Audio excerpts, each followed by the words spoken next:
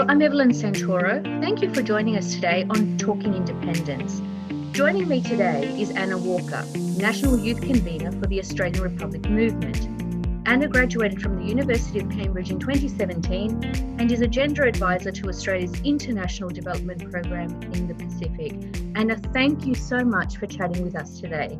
Thank you, Evelyn. It's so good to see you. You too. I'd like to explore a little bit about the moment you knew you were a Republican and how you got involved with the Australian Republic Movement. Big questions. So there was definitely an era when I knew I was a Republican. I just hadn't thought about it at all growing up. And then I moved to the UK when I was 18 to study. And Freshers Week, I just remember realising how Australian I was and how big a part of my identity Australia was. And from there, it all just came very, very naturally. So look, I had nearly 5 years in the UK. It was like a ridiculous and a beautiful time in my life and really interesting time to be there because I got to vote in Brexit as a resident foreign subject and I got to watch the Scottish independence referendum. And I think I've spoken to other members too who spent time in the UK, and there's something about being outside of Australia and looking back in that kind of makes it suddenly click. And also just noticing, I think that there's such an asymmetry in that relationship and we can't really fully be independent until we have an Australian as our head of state. But yeah, my time in the UK definitely fired me up. And then this story, I don't know how honest I should be about how I got involved in the ARM, but for 2020, I moved up to Far North Queensland for a few reasons. It was fantastic. And it was just really beautiful timing. I got the mass automated email from the mailing list, the supporters list, saying they were looking for a national youth convener, you know, along with thousands of other people. And I wasn't sure about it. The biggest thing was they needed 2 current members to nominate me and to sign my form.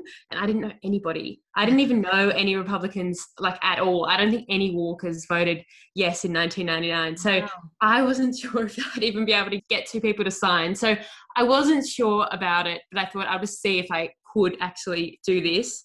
And went into the Facebook group, posted a GIF and asked whether, you know, strangers could nominate me. And the response was so lovely that I just thought, like, this is a group of people that I really want to be a part of. And I'm so glad. And actually, while I'm here, I should say thank you to Luke and Tracy who signed my form, who I still haven't met because it's become a really big and lovely part of my life. So yeah, that's that story. And I'd really encourage anybody else who's thinking about getting involved to get more involved. It's been really fun. That's wonderful. Can you tell us a little bit about your role as the youth convener and what classifies as youth? Because I'm 40 and I still think I'm young. So you're still young, Evelyn. You're fine. And it's actually a bit awkward for me because I'm 26 and technically the ARM says that youth is 25 and under. So I've already aged out of my own group. But yeah, I've got a pretty liberal definition of youth. So we call the youth wing of the ARM Young Australians for a Republic.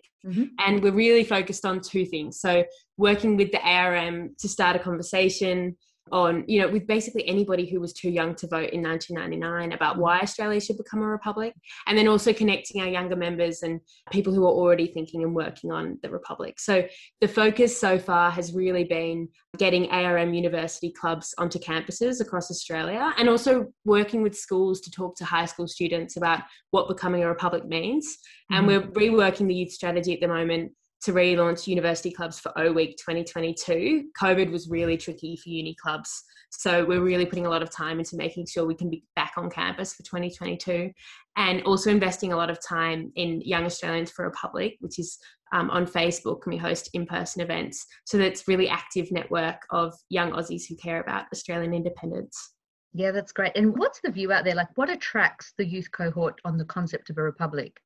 Yeah, so many things. And you're right, like attract is the right word because there's a lot of good news about younger Aussies on the Republic. So the June 2019 poll showed that 57% of Aussies under the age of 25 support a Republic. And everything we've seen shows that the more younger people know about becoming a Republic, the more supportive they are. So the release of the model later this year, I think is really going to help grow even more support and awareness among young people. And there's so many different reasons we care. And I think, look, for us and my generation, I think it just makes sense to most people once they think about it. And the big themes that cut across the reasons people care, I'd say, are independence and identity. We've grown up, we're confident, we've done better than anyone could thought we could have done. You know, like having a foreign king or queen as our head of state just doesn't really sit right. Another big one's talent. like the head of state should be chosen on merit and ability and chosen by us, chosen by Australians. And that also feeds into accountability, which comes up a lot too, like having a head of state that's accountable to us as Aussies. And for young Aussies thinking about Australia's place in the world, I know I'm not the only one who wants to be represented by another Aussie and to have these Australian decisions in Australian hands. So yeah, I think once you start thinking about who we are and where we've come from and who we want to be, I think the Republic just makes sense for a lot of young people. And what about examples of challenges in this space?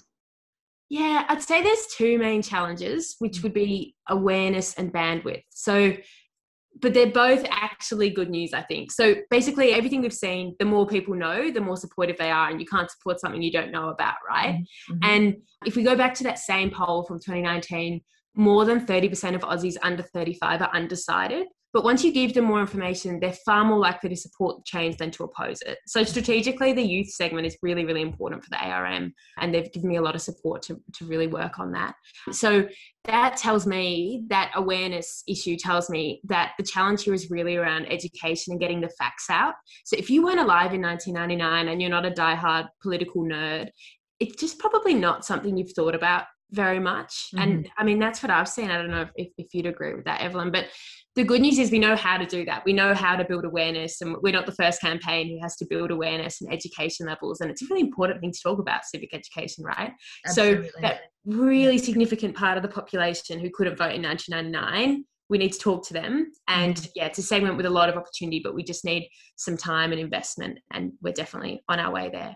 But the other part of awareness that isn't specific to youth, and I'd love to know what you think on this too, is making the Republic a mainstream conversation.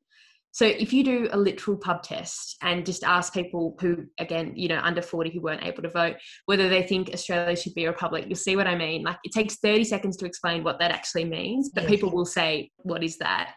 And once you know you're talking about like Aussie independence and not Trump, they're fine and they're supportive.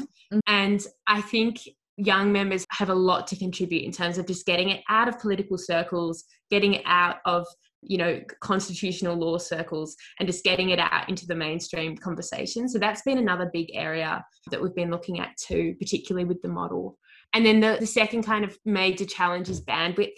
A lot of young people kind of being worried that, you know, they've already got enough causes to care about, or enough on their plate already with study or work, and yeah, early career professional can be quite tricky. But I think the good news is that if the Republic is not the only thing you do in your life, then you're like everybody else in the ARM, right? There's a lot on, and it's like one piece and like a very big and beautiful puzzle. So I would really encourage anybody who just wants to do something and actually do something rather than just think about it and rage about it to get involved. Yeah. But I think you and I, Evelyn, we've chatted about the dismissal actually being a challenge as well, because Yeah, absolutely. I mean, for people under 45, they haven't lived through the 1975 dismissal of Gough Whitlam, and it's such a mystery. You know, so the official line is the popular opinion for the government was quite low.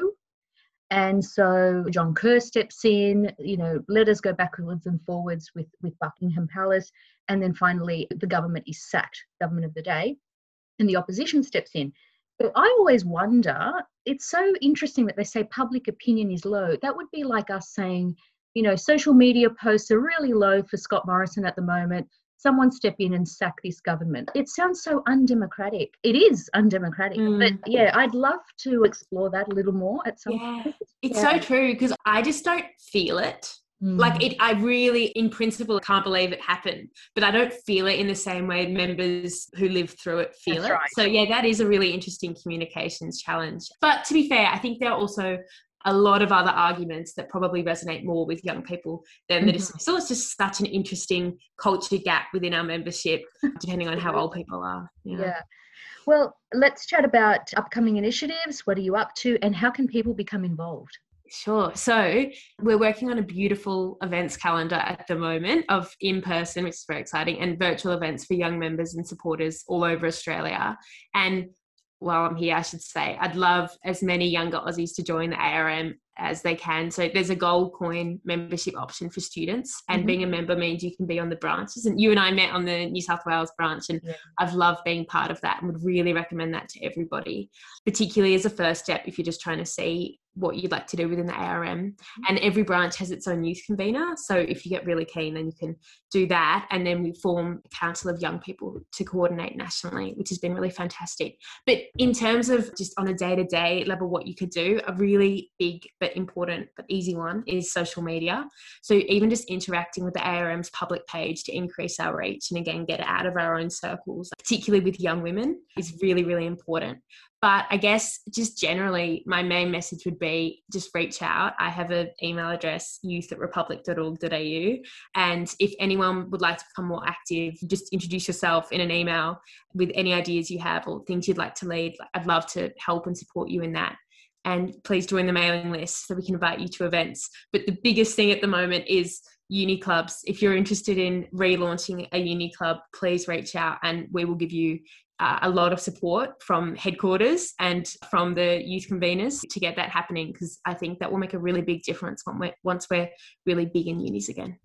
Oh, that's great. It's so exciting. All right, so when we're looking ahead, and I always think about this, when it comes to an Australian Republic, what do you think today's mini youth, so our little kids, thinking about in the future? You will probably have a better answer to this, but I think the Republic and the Voice referenda will be seen as really key steps towards Australia becoming more Australian and maturing as a country. But honestly, I don't know about you, Evelyn, but I just hope that it's something our kids don't have to think about. I hope it's just done. We get it done and they can just have an Australian head that they feel proud of and that they don't have to think about it. I don't know what you think.